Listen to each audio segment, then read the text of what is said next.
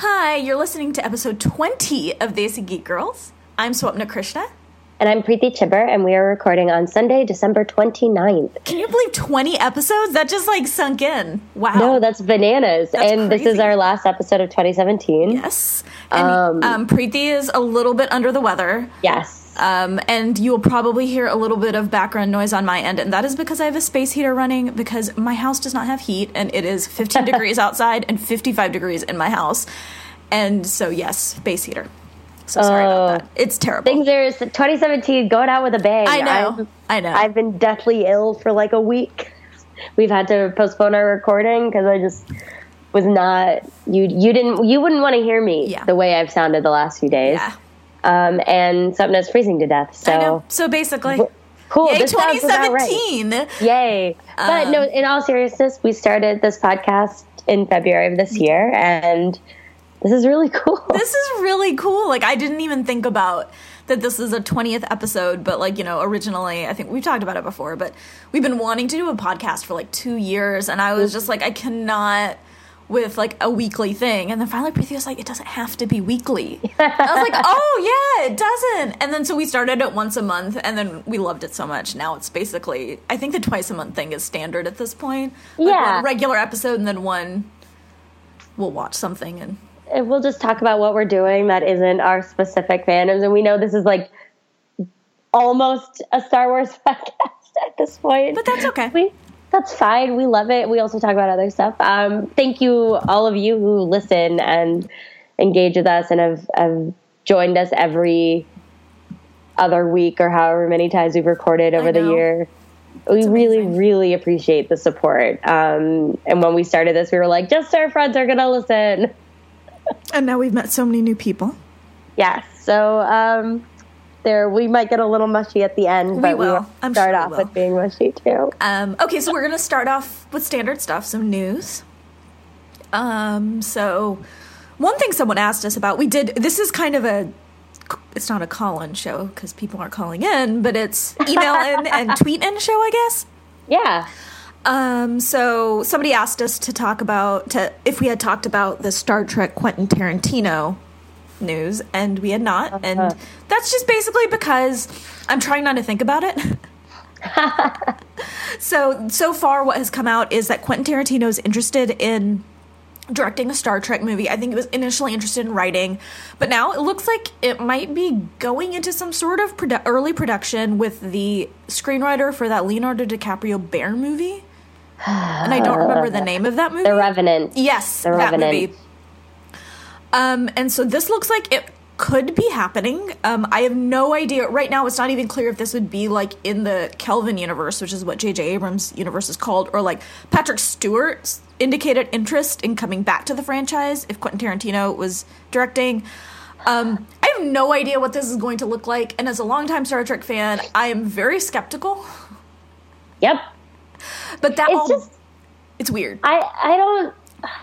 Just because they did Logan doesn't mean that they need to do an Logan did No. well. Doesn't mean they need to do an R-rated version. I don't need an R-rated version of Star Trek in the same way that I don't need an R-rated version of Doctor Who. Yeah, no. I don't need it. Why do we? I don't want this. No, I do not want this. But that being said, I'm just actively not thinking about it because if it comes out, I will go see it because I am a Star Trek fan. And at the end of the day, I will take any kind of Star Trek, even a kind I don't like, over not having it, that's the kind of fan I am. I understand other people would rather just have nothing to do with it. I will see it and I will tell you how terrible it is.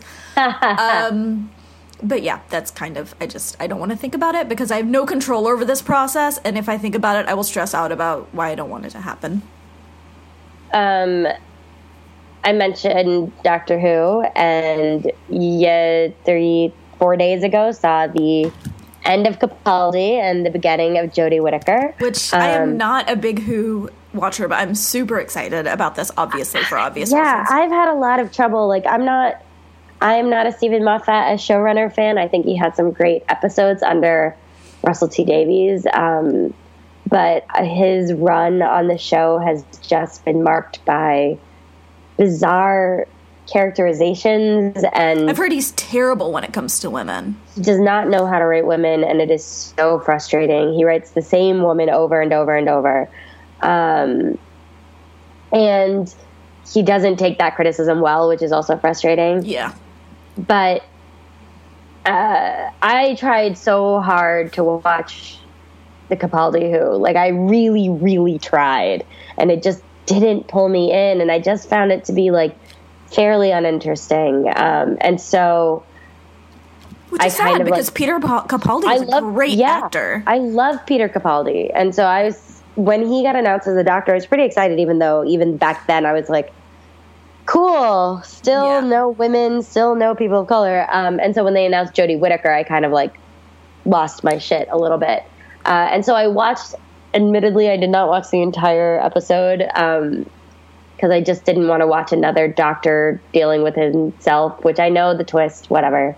But I did watch the sequence where Jodie Whittaker appears. And I have to tell you, it was like, I got goosebumps. I'm so excited. I cannot wait to see where the series goes. Is Bill still the companion? I don't know, actually. I don't think she was in the Christmas episode. Okay. It didn't seem like... Because I was going to say, like, a woman doctor and a woman of color as a companion would be incredible. And a queer woman of color. Oh, okay, queer woman. But that would be amazing, but, like, also, it's Doctor Who, and I don't know that that they will be that progressive at once. I mean, I don't know. And there's a new showrunner. That's good news. Yeah, Stephen Moffat's gone. I'm trying to remember the name of the guy who is the new Chris Chibnall, I think. So we'll see. I mean, it's another dude, so yeah, we'll see. Maybe it'll be great. Yeah. I'm excited. I'll be watching. I think it's probably going to premiere in April. I'm pretty sure that's when it comes out. But Jodie Whittaker, in the 2-minute sequence we got of her, was just, I'm so excited. I can't wait to see how this changes the way Doctor Who goes. And I mean, it's a new chance for a bunch of young women and little girls to watch, find another role model on TV in a classic sci-fi franchise, and I think that's amazing. It's very exciting. What's next? Let's talk about Saladin Ahmed for a little while. He is, if you don't follow him on Twitter, which we are Twitter friends with him, but have you ever met him? No, we've not met in real life. Yeah, so we haven't either. I think we tried to make something happen at NYCC this year, and it didn't. Just too bananas. But he's been, doing some great comics work, so we just wanted to shout that out a little bit. If you've been paying attention to the best of year-end lists for comics, his comic, which is Black Bolt, and it's art by Christian Ward, which, if you have read Matt Fraction and Christian Ward's Odyssey, which is an all-female retelling of the Odyssey, but it's spelled ODY-C, you'd be familiar with his work. And while I'm not a huge reader of that comic because it's kind of grotesque, and that's not my style that's not usually what I'm into, his art, Ward's art is just stunning. It is worth picking up that just to see the art. And so I was really excited when he was paired with Saladin on the Black Bolt comic. And the comic has just, I feel like it's been flying under the radar a little bit this year, but it has made, I think, consistently almost every comic best of list I've seen, which is amazing. Yeah, people are really happy with the writing. They're really happy with the artwork, and it's really exciting to see this. Saladin's just very vocal and very smart and prolific. He's incredibly prolific with his writing. And in that vein, he has a new comic coming out with Boom called Abbott, which they sent us the first issue, and it's super intriguing. Yeah, you've read it, right? I read it. Yeah, I read it this morning. It's set in 1972. It's not superhero. It's not capes. But it is supernatural.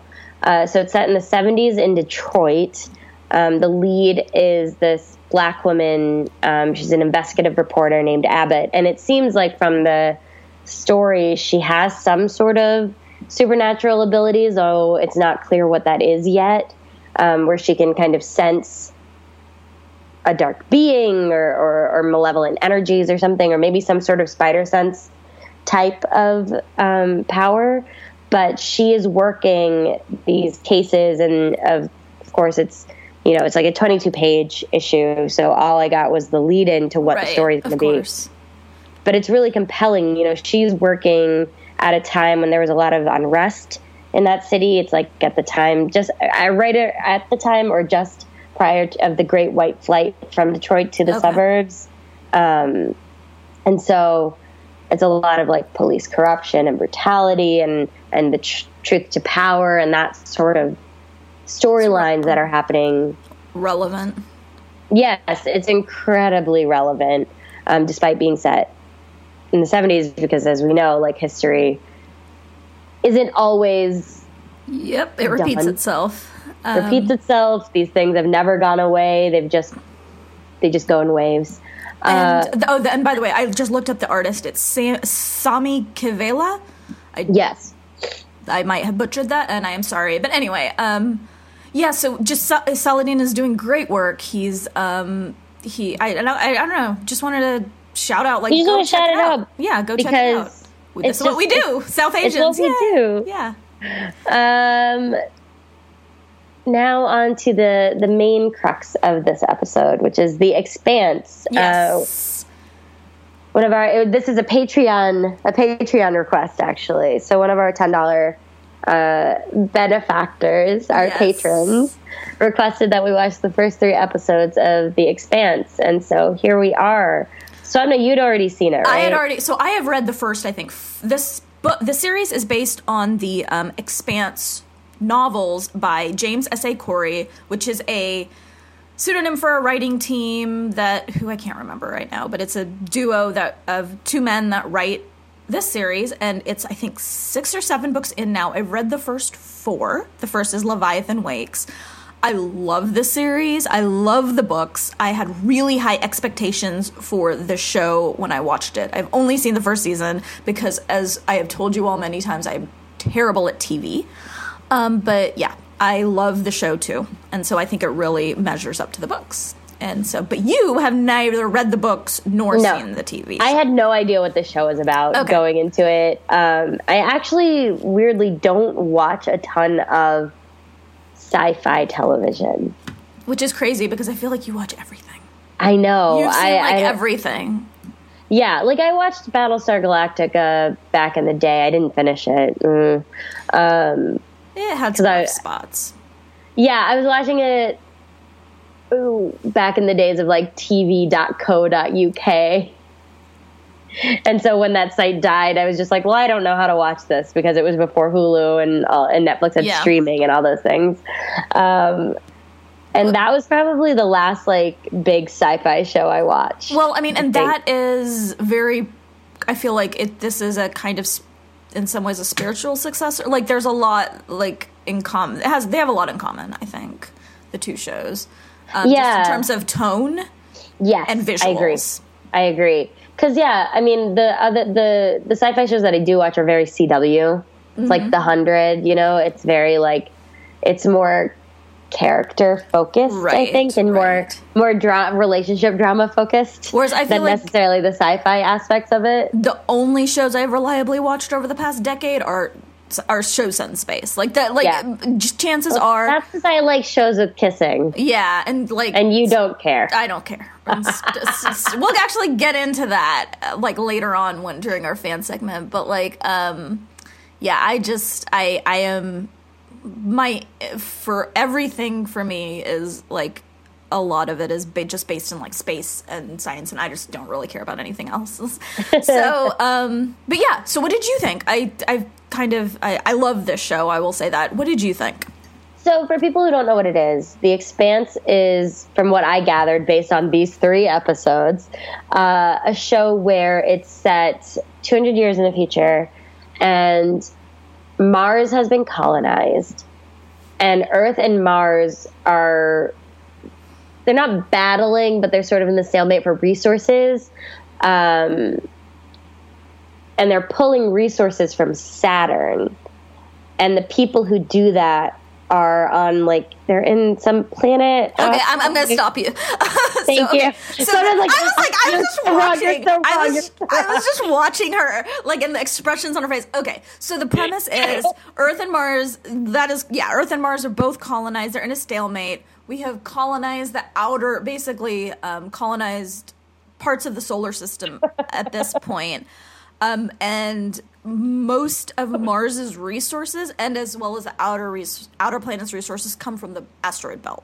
So there's a station on Ceres, which is the largest. I believe Ceres is actually qualified as a dwarf planet, not an asteroid. But anyway, it's the largest body in our asteroid belt, and there's a space station there, and people mine ice, basically, from the solar system and the asteroid belt and bring it into Ceres for processing for water, basically.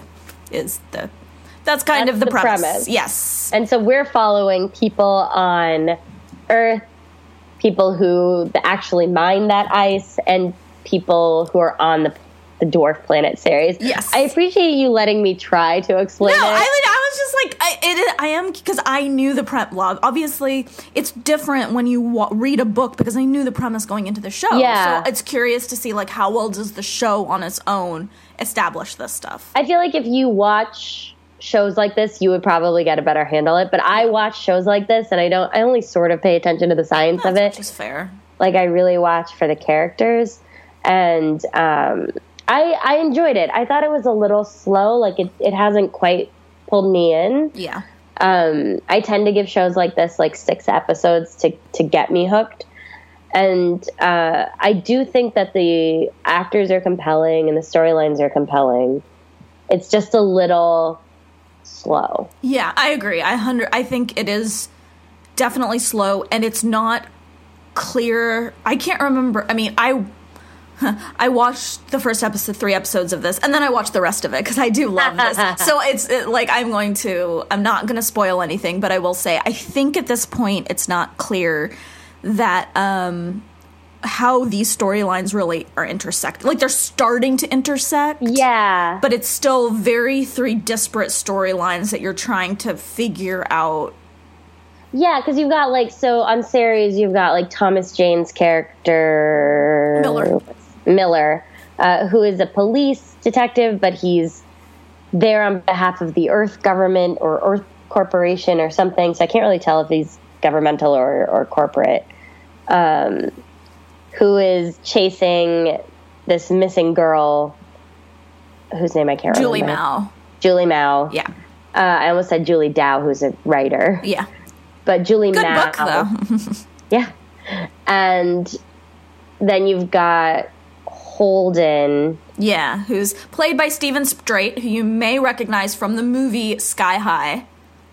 Oh, I was going to say, wasn't he in The Covenant? I don't know, probably. He was but he was also in the movie Sky High. He's very cute. He is very cute. He's attractive. Though he glowers a lot. Holden is kind of an idiot. Just generally, and that's a character, like, that's a character trait. Like, he just rushes into things without thinking.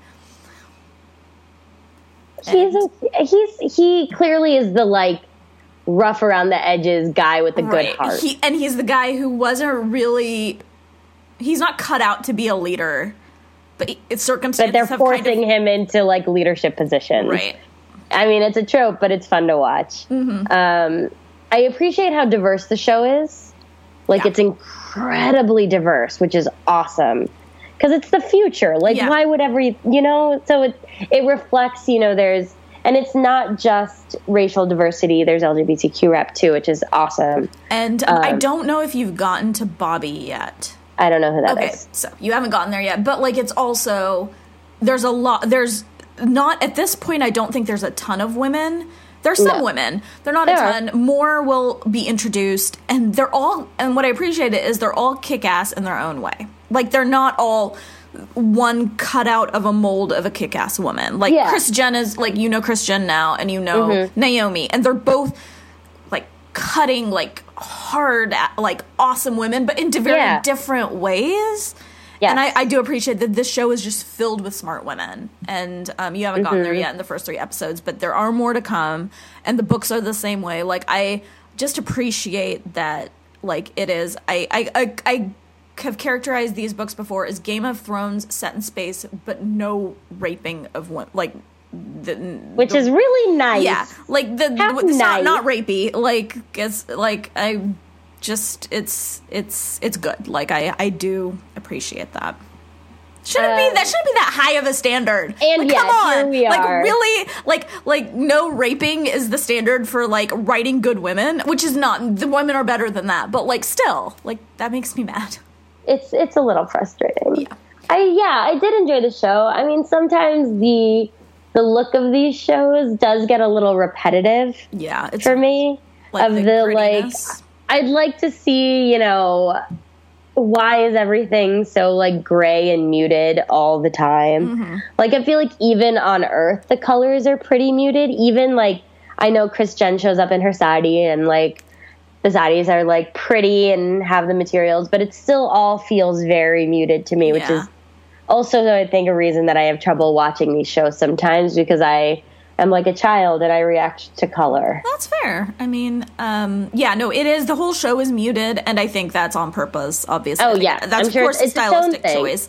Especially because I think it's highlighting, like, just there's no color in space, and it's just a gray, bleak. Why isn't there color in space, though? Why are spaceships always so, like, I always think of, like, Hitchhiker's Guide to the Galaxy with the Heart of Gold. I'm like, what? Do it up, man. I think probably because color is expensive, and my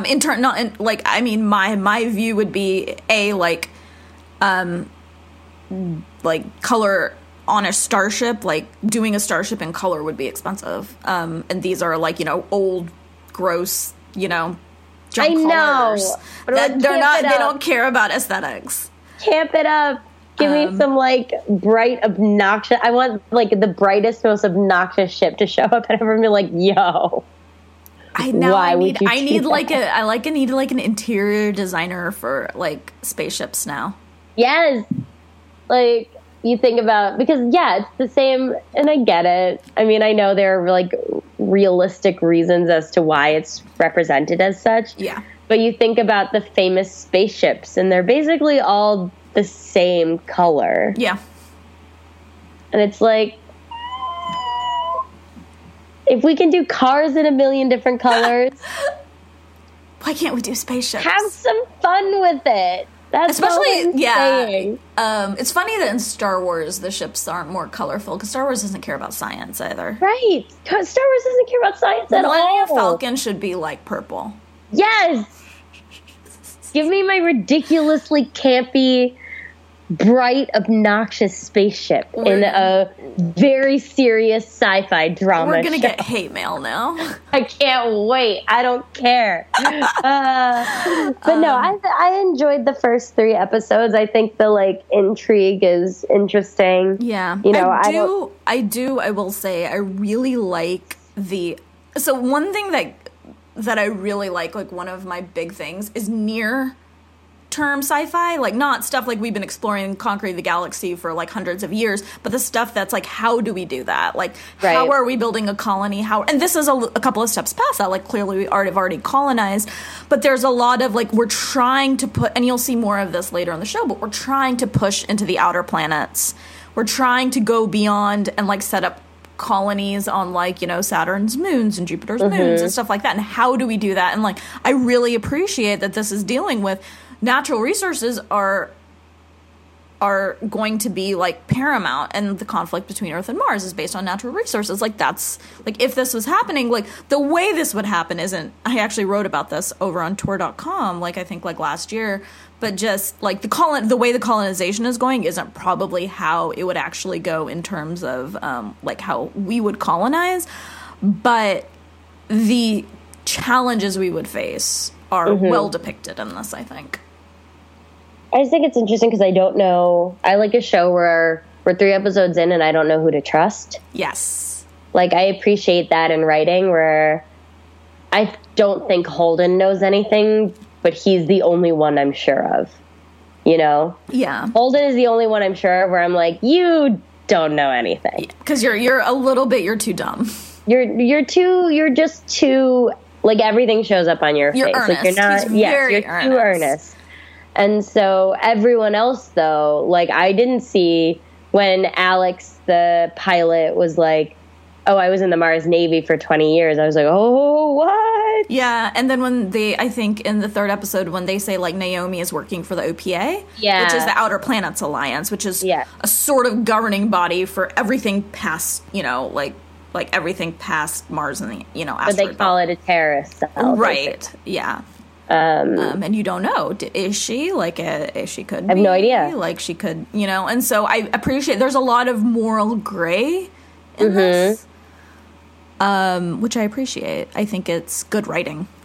Yeah, I was a little sad that every time they said, what's his name? Jay, in the first 3 episodes. Yeah, I know who you're talking about, and I can't remember his name. Hold on. Is it Jay Hernandez? Yeah.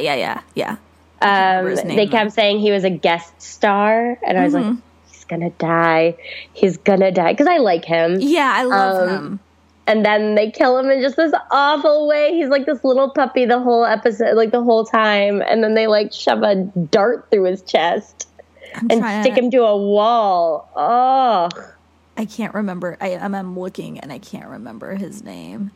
Dimitri. Yes, Dimitri. Yeah. But I do like. Yeah, I agree. I like Jay Hernandez a lot. He was really good. So I was a little sad that he died so quickly.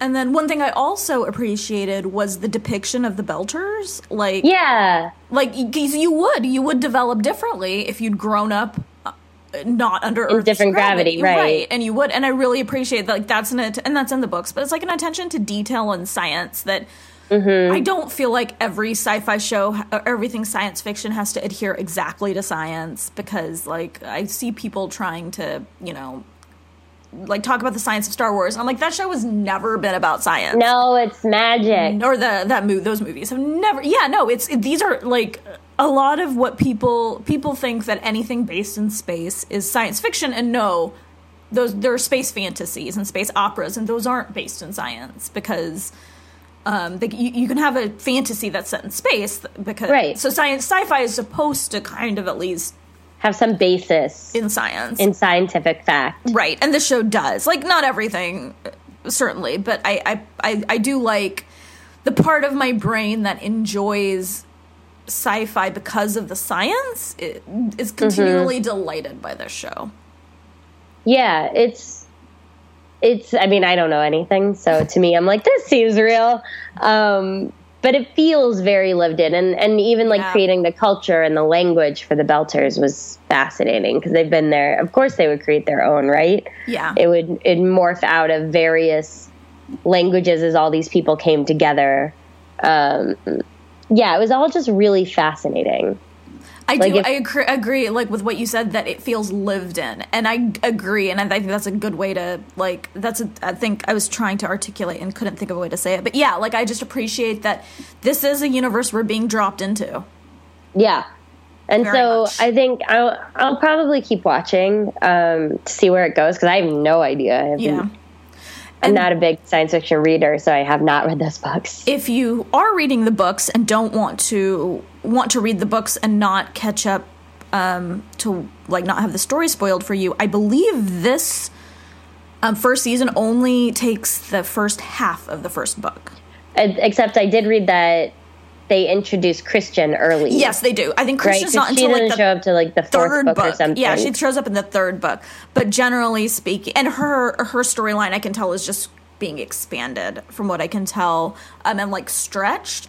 But generally speaking, the Holden Miller stuff from this book is the first half of the first book. Mm-hmm. So they are taking it slow, which also I appreciate. Like, in some ways, having read Game of Thrones before I watched the series, I mean, they started introducing stuff from the fifth book in, like, the third season. Oh, yeah. I mean, it's so funny because you look at adaptations and book-to-TV adaptations. They're always so interesting to me, especially, like, if the series isn't finished. Because it's sort of like anime and manga. Yeah. Where if an anime starts catching up to the manga, they start to just write their own story. There's nothing wrong with that necessarily. But I also feel like it's too much of a rush to get to the end without, like, appreciating what made people like the books in the first place. Yeah, it's interesting. So yeah, I'm probably not going to read these books. No, I mean, they're long. And so if it's, you have enough to read for work and this is not, No, but I might keep watching the show. Yeah, but the books are really good. I do recommend them if you're interested in sci-fi. And I believe, and I know I am getting to be similar at this point where a lot of people don't want to start a series until it's over. And I believe the book that's releasing next year is the last in the series. And so, these are 500-page, 600-page books. So you can probably start now and read slowly. And they're long. They're really, really. How many are there? 6 or 7. Oh, that's not bad. No, it's not. It's and I highly recommend them. And I do think that if you haven't given this show a chance, I don't feel like we've spoiled anything. So you could even watch the first 3 episodes. And there's a lot. We've talked, I feel like, very broadly, and we didn't really focus on plot. So you can watch the first 3 episodes and but I do feel like this, in addition to Star Trek Discovery, these are the 2 best sci-fi shows currently on TV. Yeah, I think I'll definitely keep watching. So if you enjoy Star Trek Discovery, I think you'll like this. If you like this, I can't get through an episode without plugging Star Trek Discovery. So if you like this, go watch Star Trek Discovery because I love it. And it's coming back on January 9th, and I'm so excited. Two quick asides that are semi-related but not really related. I read a manuscript over break that I can't say what the name is, but I will say that I thought it was the last book in a trilogy. And as I was reading it, there's 20 pages left, and I was like, man, how's he going to do it? And how's he going to finish everything? And then he didn't, and I realized there's at least one more book, and I'm so sad. I did that with Maggie Stiefvater. Oh, I don't know how to pronounce that. We'll go Stiefvater. Steve Vader. Steve Vader. Okay. Yeah. I did that with Maggie Steve Vader's Raven Cycle. I thought the 3rd book was the last book in the series. I didn't realize it was because YA trilogy. I made that. Oh, I got so mad. I didn't because those books are so good. But I got so mad. Second aside was when I applied to be an intern at a publishing house. One of my assignments to get the job was I had to do a reader's report on Werner Vinge's A Fire Upon the Deep, which is this 800, it's not even 800 pages. All I remember is that it was hundreds and hundreds and hundreds of pages of hard sci-fi. Oh my God. I wish I still had my copy with my red pen where I was just cut. Oh. It was awful, and I feel like that just burned sci-fi for me so badly. That's fair. I will say though, and I'm not trying to sell you on this because I know you don't, but just for people, if you are kind of not sure where to start with sci-fi and hard sci-fi turns you off, this series is actually a really good place to start. Yeah, it feels this is much more character driven. In TV, both in TV and books wise, this is a good, it is. It's much more character driven. If you liked Battlestar Galactica, like I said, I think you will probably like this series. Yeah. Well, thanks to Ben and Barry Smelly. Yes, for recommending the book or the show. Who has been one of our faithful patrons for I think since we launched the Patreon. Yeah, so we don't currently have any $10 slots available. If you one will free up after this, maybe not for a little later in the spring. Yeah, we'll probably have some opening up in March. I would think. If not, maybe keep an eye out. We'll tweet it when we have one available. So, but we have some exciting things coming up from our $10 patron request, which we're excited about. So now on to our listener questions. Okay. We sort of decided last minute. I was like, hey, what if we just saw what people wanted to ask? Because we didn't have a lot to talk about on this episode, year end and all that. And it seemed like a nice way to wrap up the year. Okay, so we got a bunch of questions, so we'll just start going through them. And some of these questions are, I'm excited to get to them. Okay, so, first we'll, from Uma. So this is a Star Wars question. She says, at the end of the podcast, you guys say you're not sure where the story will go in the next movie. Do you think they'll show us Rey's journey, finding her crystals and making her own lightsaber? And then what do you think Rey's new lightsaber will look like?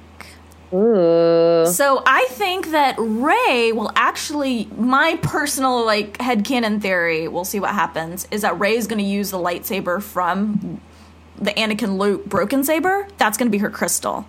Yeah, that makes sense to me. And maybe what not. If it's white? What if it's white like Ahsoka? Oh, I hope it's white. So I hope it's white. In Rebels, Ahsoka's lightsabers are white because she is still a force user of the light side, but does not consider herself a Jedi. Yeah. And so it would be really cool if it's kind of the gray Jedi thing that we talk about. So it'd be really cool. I don't think her new lightsaber will be double bladed. No. But I do think it will have a long hilt because she favors kind of a staff. That makes sense. It could be. I mean, it could be double bladed. The only reason I say I don't think it will is because, like, that would make sense because it's a staff. Like she fights like a staff. She doesn't necessarily fight like a double bladed style though, with her staff. Like she doesn't hold her staff like a bow. Like she holds her staff. She doesn't hold it in the middle. She holds it like at the ends, like towards the edges, or towards the end. But yeah, I think it might have a longer hilt. Maybe I don't know. I'm looking forward to seeing what that entails, and I do hope there's a little more of a time jump. I think we said that in the Last Jedi episode. I think there's a little more of a time jump. Give Poe a chance to take a nap because I don't think he slept. I don't think so since either. The beginning of The Force Awakens. And I hope that I don't remember how this Clone Wars episode ends, but there's that episode where David Tennant voices the droid that helps the younglings build the Padawans build their lightsaber. Oh my god. Bring David Tennant back. Yes, I agree. To help Rey build her lightsaber. Yeah, that is one conflict I have, because I would love to see someone actually building their lightsaber, because like we don't see Anakin do it, we don't see Luke do it. I would love to see that, but then I don't think there would be enough of like that. I think conflicts with the time difference, the time jump, or even like 6 months. Like it'll take her a while to figure out how to do it. It'll take her some time. I don't know what journey we're going to see her on. I really, really have no idea where the next film is going to go. Like, it has to wrap up the story. Mm-hmm. Finally, like for real, because we know that the next 3 films are not going to be Skywalker stories. Yeah. Although that doesn't mean that they're not going to be Rey stories. Yeah. And they have said specifically that we will see them again, these characters again, after this trilogy's done. So, assuming they'll survive. I mean, not that I think she will die. I don't think they'll kill her. But I think they might kill Kylo Ren. Yeah. Hopefully. I could see something happening to either Finn or Poe, just because, drama. But I would hope not. I like them both. I think they'll kill Kylo Ren. And in my dream, we'll get this is never going to happen, but in my dream, we get a Force Ghost sequence where Anakin just is hitting him upside the back of the head over and over. You idiot. Yeah, I think also you want a Force Ghost sequence where Luke thrashes Yoda. Yes! Yeah. I gotta fight with my family about how much I hate Yoda. I know. That's what, everyone... And it's so funny, because I'm always like, you hate Yoda. And I'm like, you don't? I was like, but you... You're like, I don't. I'm like, but you do. I do. You do hate Yoda. I mean, you love him as we all love Yoda, but you kind of hate... of course. Yes. He's like I don't know, a parent. Like, but he makes you love him, but he makes you really angry. He makes you really angry. He makes very bad decisions. Because you love him. Makes bad decisions. Okay, so should we move on to I'm kind of handling the email side of it, and Preeti's handling the Twitter side. So yes. Oh, are we doing a Twitter question? Yep. All right. Are there, from Jolly Bengali at Chuck Grubbs on Twitter, are there any extended universe novels or whatnot that discuss the origins of the First Order or Snoke or even Ben Solo? If so, what are they? If not, do you guys know of any plans to have them? Bloodline. Yes. Discusses, that's by Claudia Gray, and it's the kind of a Leia, like, post Force or pre-Force Awakens, like, Leia book. It's about the birth of the Resistance. Not the First Order, but it does kind of go... There are shadows of the First Order over all of that. So that's definitely one I'd recommend. And then Chuck Wendig's Aftermath trilogy kind of deals with the end of the Empire. It takes place about, I think it's like 8-9 months. It's basically about the Battle of Jakku, which kind of ended the conflict between the rebellion and the Empire. It's about 9 months after the Return of the Jedi. And that trilogy, it kind of deals with what happened to the remnants of the Empire, and the First Order is born from the remnants of the Empire. But other than that, I haven't heard of any plans to do Snoke or I'm sure there are Ben Solo, plans but I'm to do sure they're Snoke. coming. Yeah, it's just they keep these so much under wraps. Like, there are, as far as I know, besides the Last Jedi novelization, no future Star Wars novels have been announced.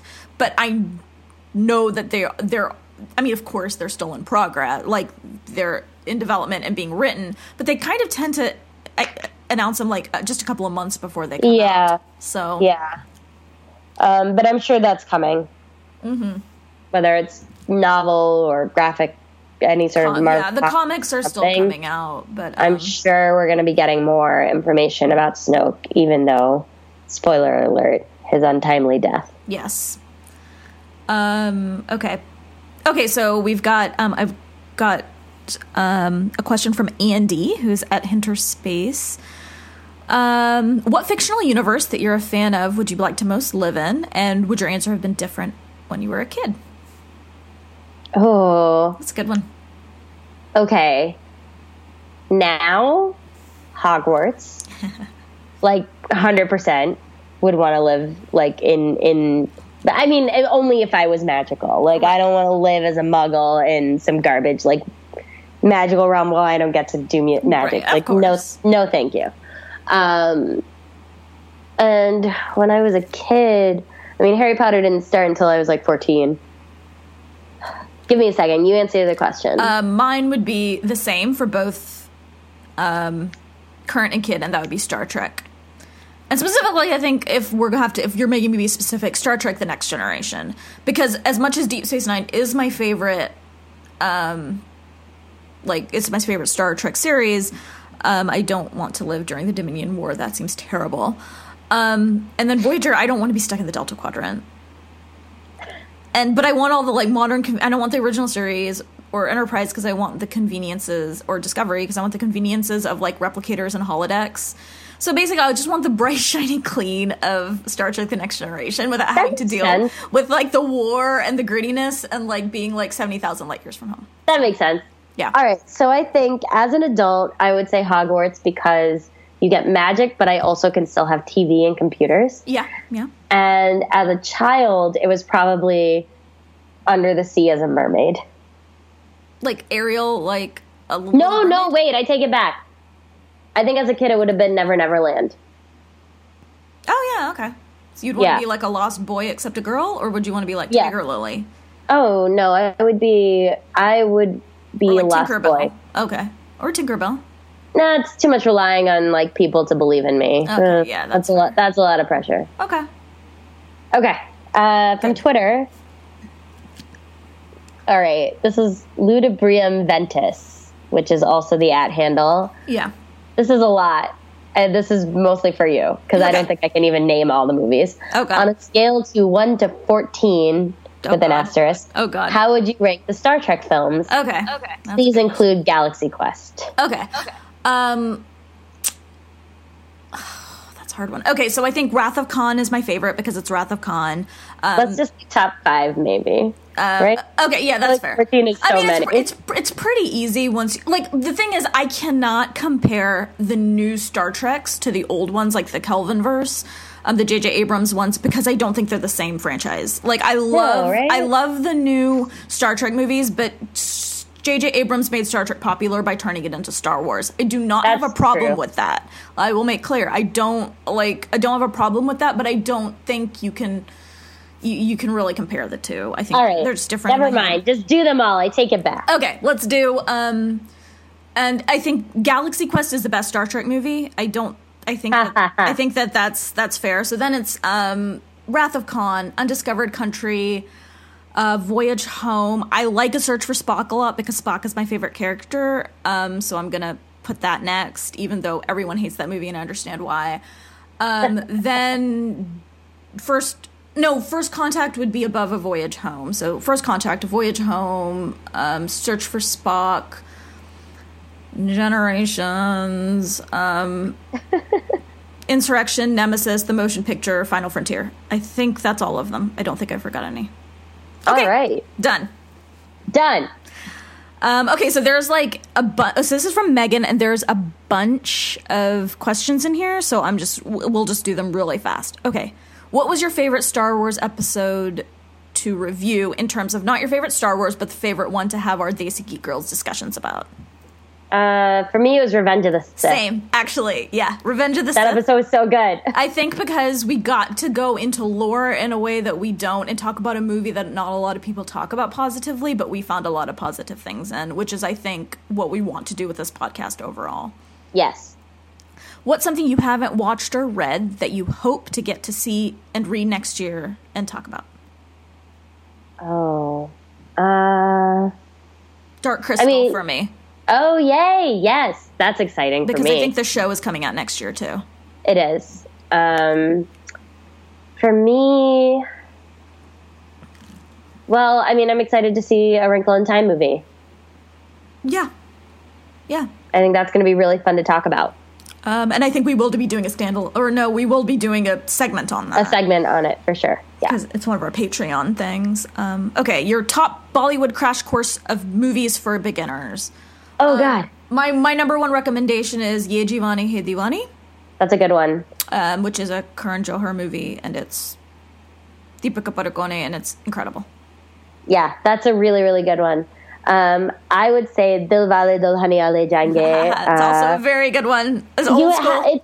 It's the longest running Indian film of all time. It stars Shah Rukh Khan and Kajol, who are basically the Bollywood version of Leonardo DiCaprio and Kate Winslet. Yeah. They are, it's the epitome of what Bollywood is. That's the one. That's the one to watch. Okay, biggest geek disappointment and biggest surprisingly awesome geek thing of 2017. Biggest geek disappointment. Honestly, for me, is the reaction to Star Wars and how terrible people are being to other people. Like, it's made me I haven't stopped talking about that film online. That's the biggest disappointment, obviously, because people are being terrible to other people about, like, if you liked it, great. If you didn't, that's okay. But, like, stop being terrible to each other. Like, I know. And stop being terrible to, like, what people are saying to, like, Mark Hamill and Ryan Johnson on Twitter. It's awful. It's unnecessary. Yeah. Like, it's a movie. Yeah. We get it. Like, art matters, but yo. Yeah. Pull it back. I think my biggest disappointment is actually I don't know why this is the only thing I can think of right now, and maybe this isn't if I really like sat down and had a minute to go through all of the stuff that happened in 2017, but for some reason it's Valerian. I didn't even see it. Yeah, but I just remember I wanted it to be good. The trailer looked so fun, and then the incredibly bad reviews, and I really like Dane DeHaan. Yeah. I was kind of looking forward to seeing him kind of come out as like a bigger name. Mm-hmm. But that just bummed me out, man. I was like so ready for that movie to be awesome, and then it just sucks that, like, you know, it's something like what happened to what's his face from Friday Night Lights, Taylor Kitsch, with John Carter. Yeah. Where it just like kind of ruined his career for several years. And I hope that doesn't happen to Dane, who had a few missteps this year. So that kind of bummed me out. What was the other part of this question? Surprisingly awesome. Oh, surprisingly awesome. I think mine would be Wonder Woman, because I was so, after the DC run, I was so afraid that movie was going to be bad. I was so afraid it was going to be bad, and it was not. And I was so surprised and happy by that. How was yours not Spider-Man? Well, that wasn't a surprise. Really? After all the terrible Spider-Mans? No, I would have said before Captain America, they nailed that character in Captain America Civil War so well for me that, that makes I sense. wasn't surprised by how much I liked Homecoming. In terms of surprises, I guess sort of a little bit Thor Ragnarok, and not because I didn't have faith in Taika Waititi, but because Thor: The Dark World was such a disappointment to me. I loved it. I know you did. I did. I'm sorry. I know. But to me, I know it's terrible. Disappointment. I know it's a terrible movie. That the fact that they could pull me into like caring about Thor, because like I like Thor, but I don't really care about Thor, was a big surprise to me. Yeah. Okay. Are you still watching Riverdale? No, sort of. Yeah, same sort of. I watched the first season. I haven't. When the second season is on Netflix, I'll watch it. Yeah, same. I don't have time to keep up with it in real time, unfortunately. And I don't like to, I either like to be on top of it or not watch and binge it. So I'm waiting for it to get on the Netflix. And then finally, geek news you hope to hear or see next year. Oh. Mine is I would like another Star Trek show. Like, I mean, I think this one is doing well enough to where they could conceivably have another, like, be working on another one, and I would really, or at least the news that they're working on it, I don't have to see it in 2018, obviously, but just, like... I want a YA Cassian Andor movie, or book. Yeah, that would be sweet. And I want one where he meets Leia, and I want them to interact. Yeah, that's sweet. I would That's what I want. I want someone to write that book. Okay, Twitter? That's all these questions. Priya asked, do you know any online writing group for female Desi scriptwriters? I do not. I do not either. But I think you should follow Sujata Day on Twitter. Yeah. She's an Indian American woman who acts on, oh my God. Issa Rae's Insecure. Show. Yeah. Insecure, and I know that she does a lot of work in terms of creating those stories and wanting to build that sort of community. Okay, so we've got Sam Suvak, who we know through Twitter, and okay, let's see. Video games. Sam wants to know, she asked, we don't talk about much about video games. You both have mentioned Zelda Breath of the Wild, but there are other games or types of games that you love. I am a big fan of RPGs, so yes, Zelda, but I love Nintendo. Yeah. I'm a big Nintendo girl, but beyond that, I really enjoyed, I haven't started playing the new chapter yet, but Life is Strange on the PlayStation. Which won, it was a big indie game, the first chapter that came out, not this past year, but year before. And you kind of follow this girl, her story, and you can make, it's sort of like a choose your own adventure because she can turn back time and you can make different decisions that changes how the story goes. And I think that just released for iOS. Like, I think I remember us talking about it in Engadget Slack. Awesome. But I have that for Xbox. So I am a PS2 girl. Like, I love the PlayStation. I love the games, but I just don't game enough to justify having one. So my husband has an Xbox One, and it's terrible, but I sometimes will steal the controller and play it. So I have, like, he actually bought Life is Strange for me, and I never played it. But yeah, I'm terrible at first-person shooters, so I don't play those generally. I love Mass Effect, though.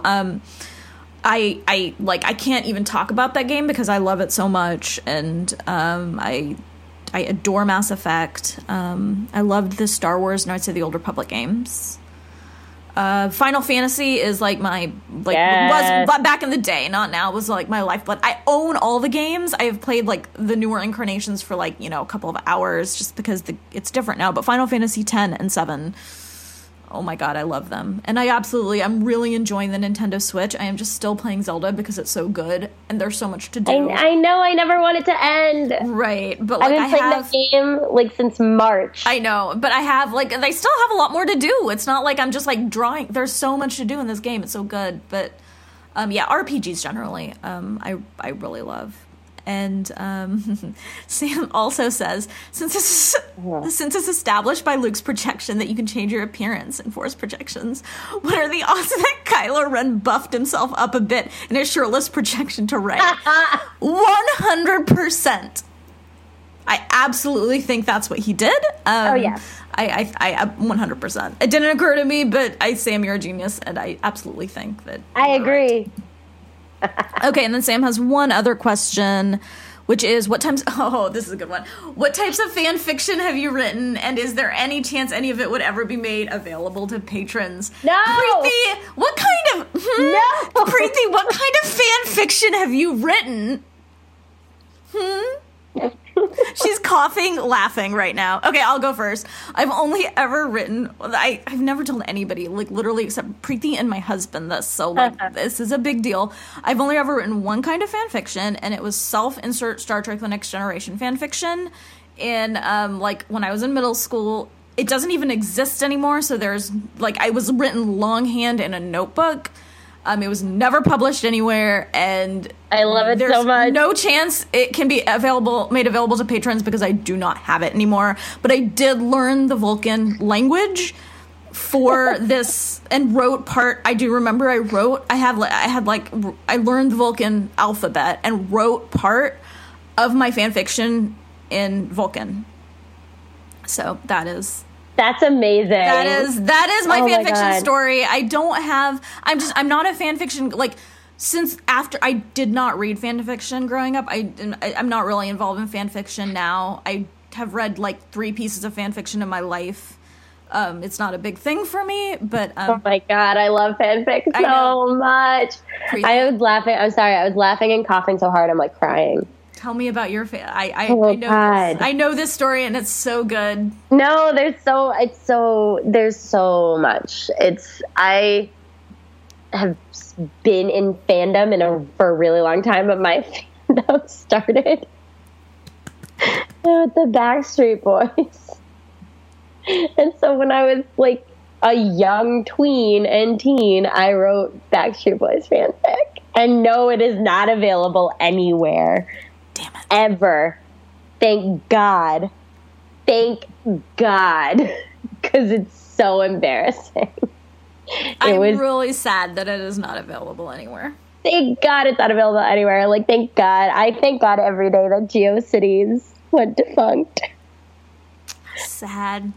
So that's not anywhere. And then some Naruto.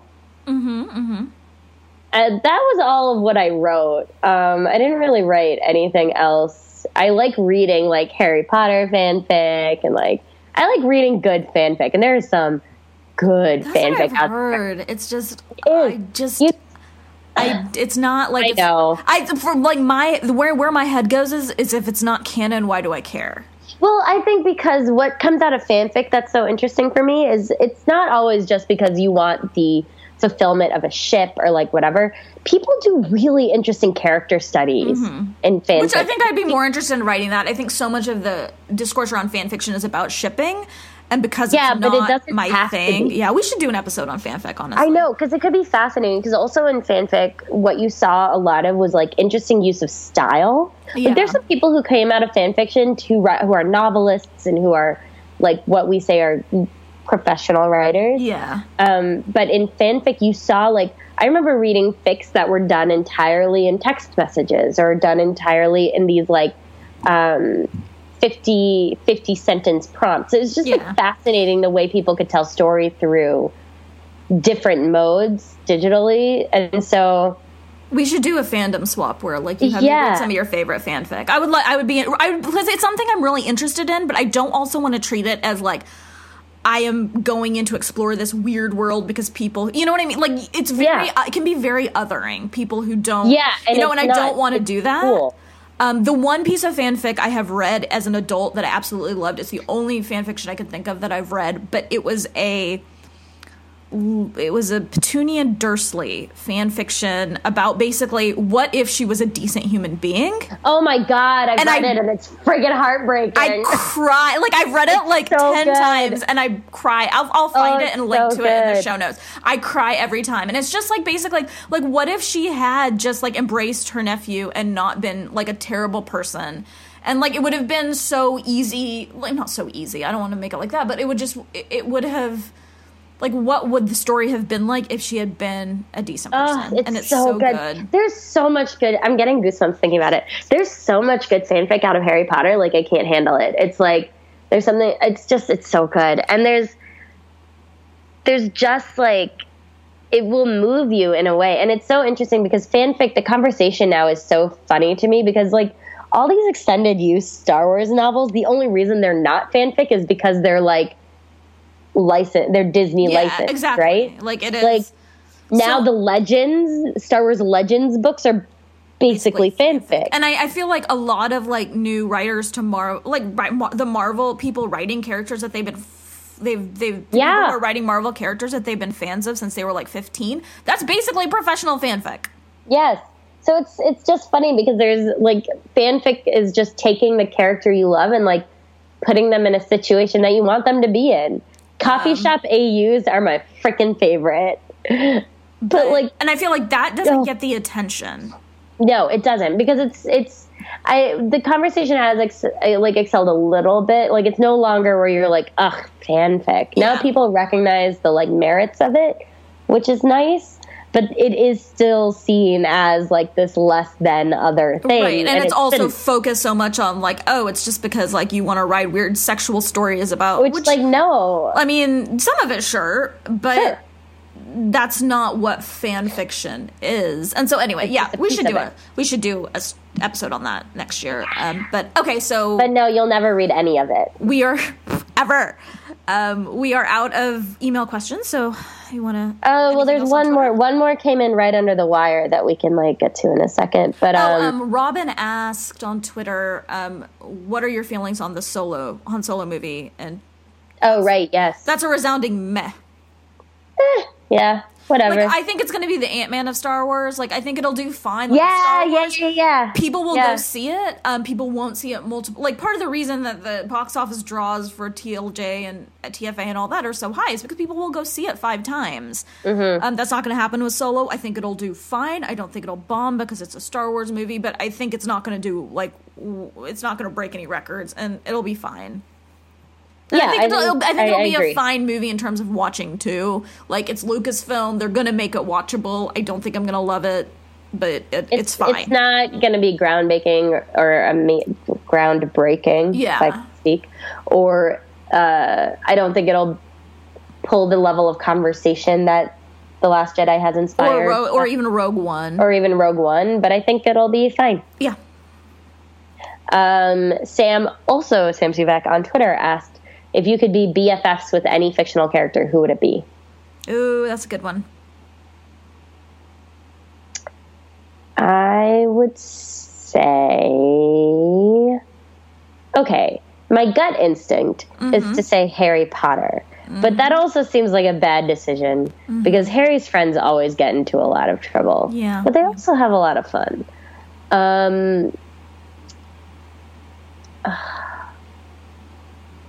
I feel like there are other people, though, that I would want to be best friends with. Like Meg Murray. Meg Murray from her England. Oh, Meg Murray. I thought you said like Murray, and I was like, who's Murray? Like Murray. Yeah, Meg Murray. Meg Murray would be a good one. I'm like trying to... Jughead Jones? Oh, yeah. Not Riverdale Jughead Jones. Comics Jughead Jones. I feel like Riverdale Jughead Jones is just like a little too angsty for me. Kamala Khan. I would love to be best friends with her. Yes. I keep going back to Data, but I think it's because I've been on a Star Trek. I would love to be best friends with Data, but I'm trying to be a little more creative than that. Peter Parker. Oh, yeah, well, obviously. Yeah. And Miles. Miles is too cool for me. He would be like, you're kind of annoying. And I'd be like, you're right. I am. And then Heather asked us on Twitter how we are so cool, and that we're not. We're not. We're not cool at all. We're just unabashed about what we like. Yeah, really, that is it. And that's, I think, is that everything? Nope.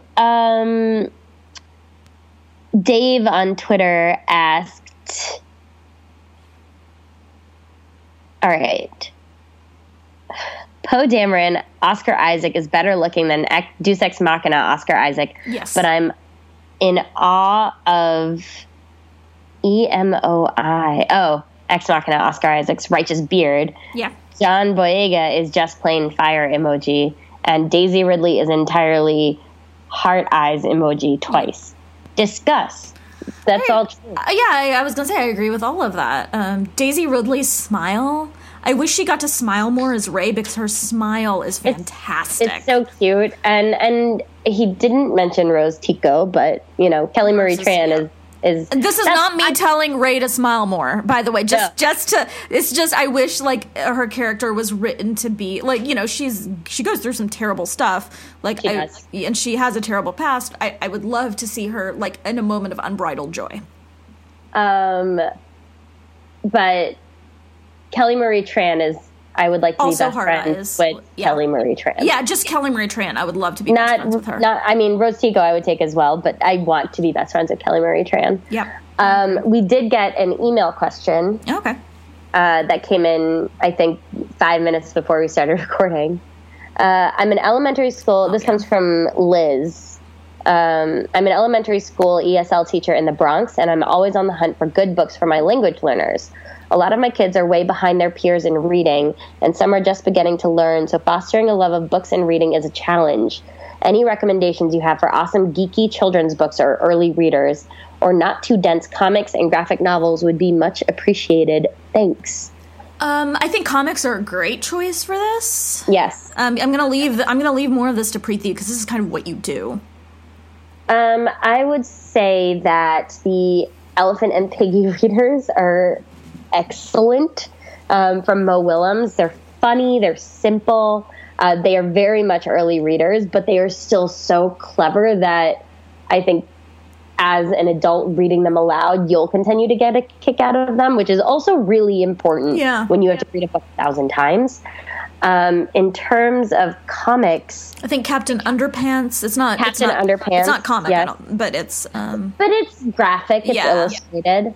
Yes, I agree. And he also has Dave Pilkey, who does Captain Underpants, also has a series called Dogman, and a caveman series called Ook and Gluck. And they're all kind of like funny and silly and just, you know, they've got some like kind of crude humor, but kids love that. And so I would definitely recommend that as well. And then in terms of some other comics that are a little more accelerated, I would say the Bone series from Jeff Smith is one that has a really, really compelling storyline that would be great read-alouds, actually, for these kids. So those are just a few. There are definitely some like early reader lines to check out. You can also get licensed early readers that kids tend to really like you'll find Marvel early readers with, and I think they're doing their favorite characters. They're doing I think IDW is doing some kids Star Wars comics now, right? Star Wars stuff. Oh, the Jeffrey Brown and Joshka Jedi Academy books are great. They're really, really fun. I think licensed is actually a really great way to go because it keeps kids engaged with characters they already know. Yeah, that's a good point. Which is really fun. I hope that helps. Yeah. Those are just some light recommendations. The last thing, Nancy would just like us to talk about how handsome Mark Hamill is some more. Mark Hamill is so handsome that I don't even know. Like, that's the thing. Like, I think about him, and I'm like, I don't even know. Oh yeah, he does. Oh my god. No, both of Preeti and I have the same like phone background, which is like Mark. Like, it's a promotional picture of Mark from, I guess it would be Empire. Oh my god, he's so good looking. Like, this has been my phone background since like The Force Awakens, and I don't think I will ever change it. No, it's so good. He's so good looking. Although my phone background right now is Mark Hamill with Us. Yes, well, because it should that be. just makes me happy every day. Okay, let me rephrase. Let me clarify. My phone background, I think, will always be Mark Hamill. Yes, it may just be a different iteration of Mark Hamill. For example, when we finally get like photographs from The Last Jedi, my phone background might change to oh my God. I'm not gonna know. Oh to Mark Hamill in his in the Kylo Ren battle. Yeah. Ay, Dios mío. Oh my God, he's so good. He's just so handsome. He's just the most handsome in that movie. Like, he is so good looking. So handsome. Oscar Isaac, I'm sorry, but you don't win this one. You win most, but you don't win this one. Okay, I think that's it. I think that is it for our question. I think we did. If we did not answer your question, it's because we did not get it somehow. Because I think we did answer every question we got. Yeah. So if we didn't, shoot us a note, and we'll see. If we can get to it. Episode. Yeah. But generally, we'll try to do this. I guess I think once a year, and so. Yeah. Yeah.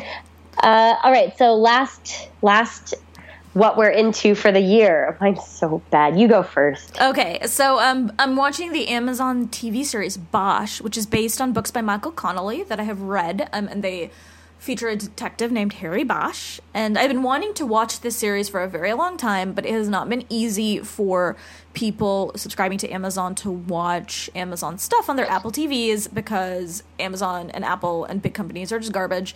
So now there is an app, so I've been kind of perusing what is available on Amazon, and I've been wanting to watch Bosch for a while because I really like Titus Welliver, who plays Bosch, and the series is so good. I think we're 6 or 8 episodes into the first season, and it takes a lot. Part of the reason I'm so garbage at TV is because my husband is very picky about what he'll watch, and a lot of times, like, weeknights are when I watch TV, and that is also the only time I get to spend with him. So, I mean, we can spend weekends together, but usually we do our own thing. But so, like, weeknights and that's when I watch TV, because, like, weekends I'll read.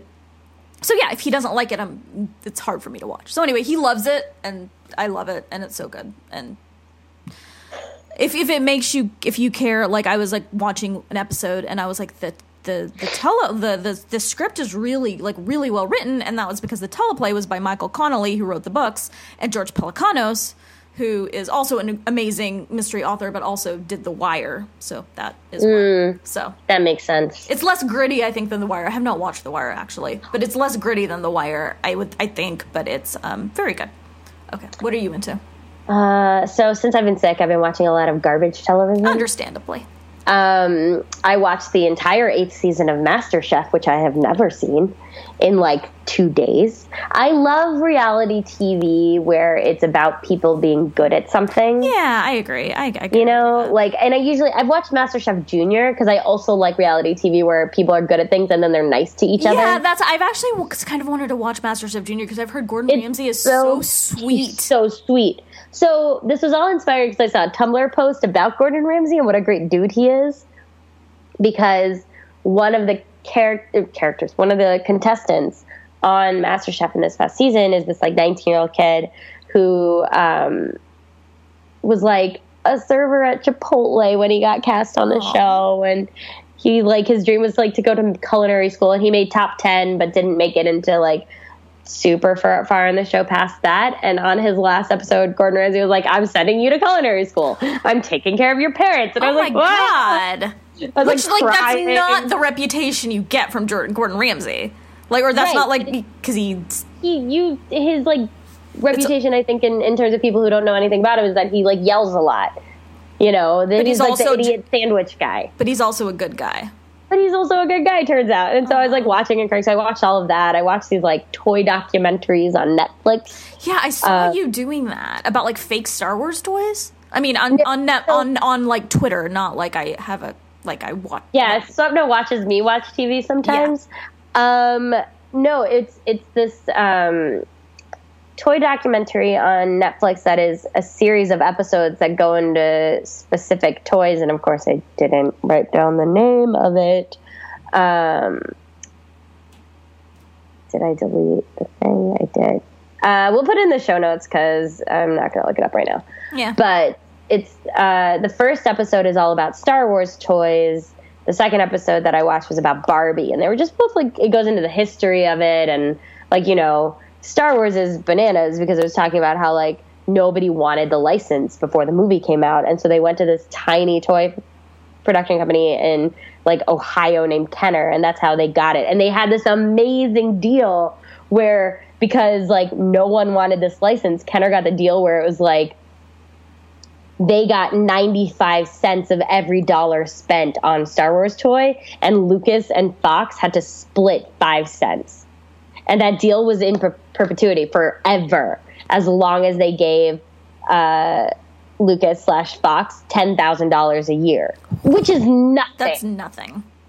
And then they let that deal fall by the wayside and had to renegotiate when Hasbro came in and bought Kenner. And I was like, how do you lose that deal? I mean, I get it.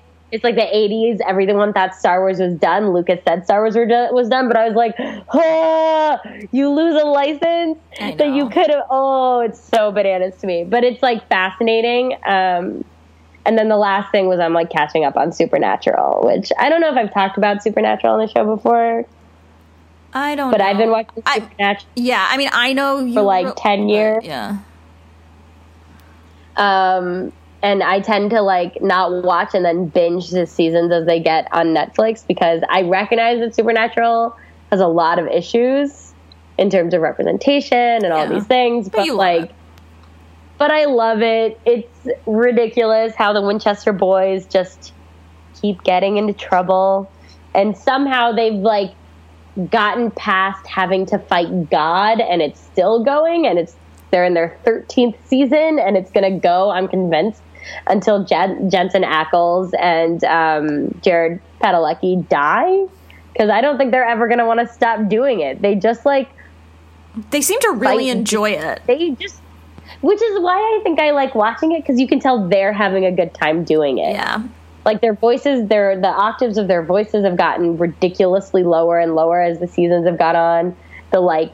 They jumped the shark like 8 years ago, easy. But it's still really fun to watch. And like, there's a spin-off series coming in the spring, I think, called Wayward Sisters, which I'm excited about because the show does not have a great tradition. Yeah, I might pick that female up. representation. Yeah, I think it'll be interesting. And that's it. And that's it. Okay, so that's our episode. That is our year. So I hope everyone, if you're listening to this before the new year, have a great new year. Have a great new year. In terms of Patreon, thank you to I Ben, I'm Very Smelly, Fazia, and Anne-Marie at the $10 level, and Martha, Brandy, Rahul, Sam, Jordan, Annie, Megan, Claire, Brian, Robert, and Gayatri at the $5 level. You can find us on Twitter at Daisy Geek Girls. I'm at Run with Skizzers. And I am at S. Krishna. Thank you guys for making this year amazing for us and for listening. This is the best. Let me just say, I've said this on Twitter, but this was the best thing about my year. Yes, Daisy same. Geek Girls. So thank you. And that wouldn't be, I mean, we wouldn't, if people weren't interested, I don't know that we would still do it because we do it as much for ourselves as we do it for all of you. But if people weren't, I don't think we would be motivated to do things like, finding guests for, doing extra episodes, finding guests for extra episodes, stuff like that. In the new year, you can look forward to Lord of the Rings. Start Lord of the Fellowship of the Ring in January. So. And then we'll see where it goes. Please rate us on iTunes. Presumably it helps people find the show. And otherwise, we'll see you in hell.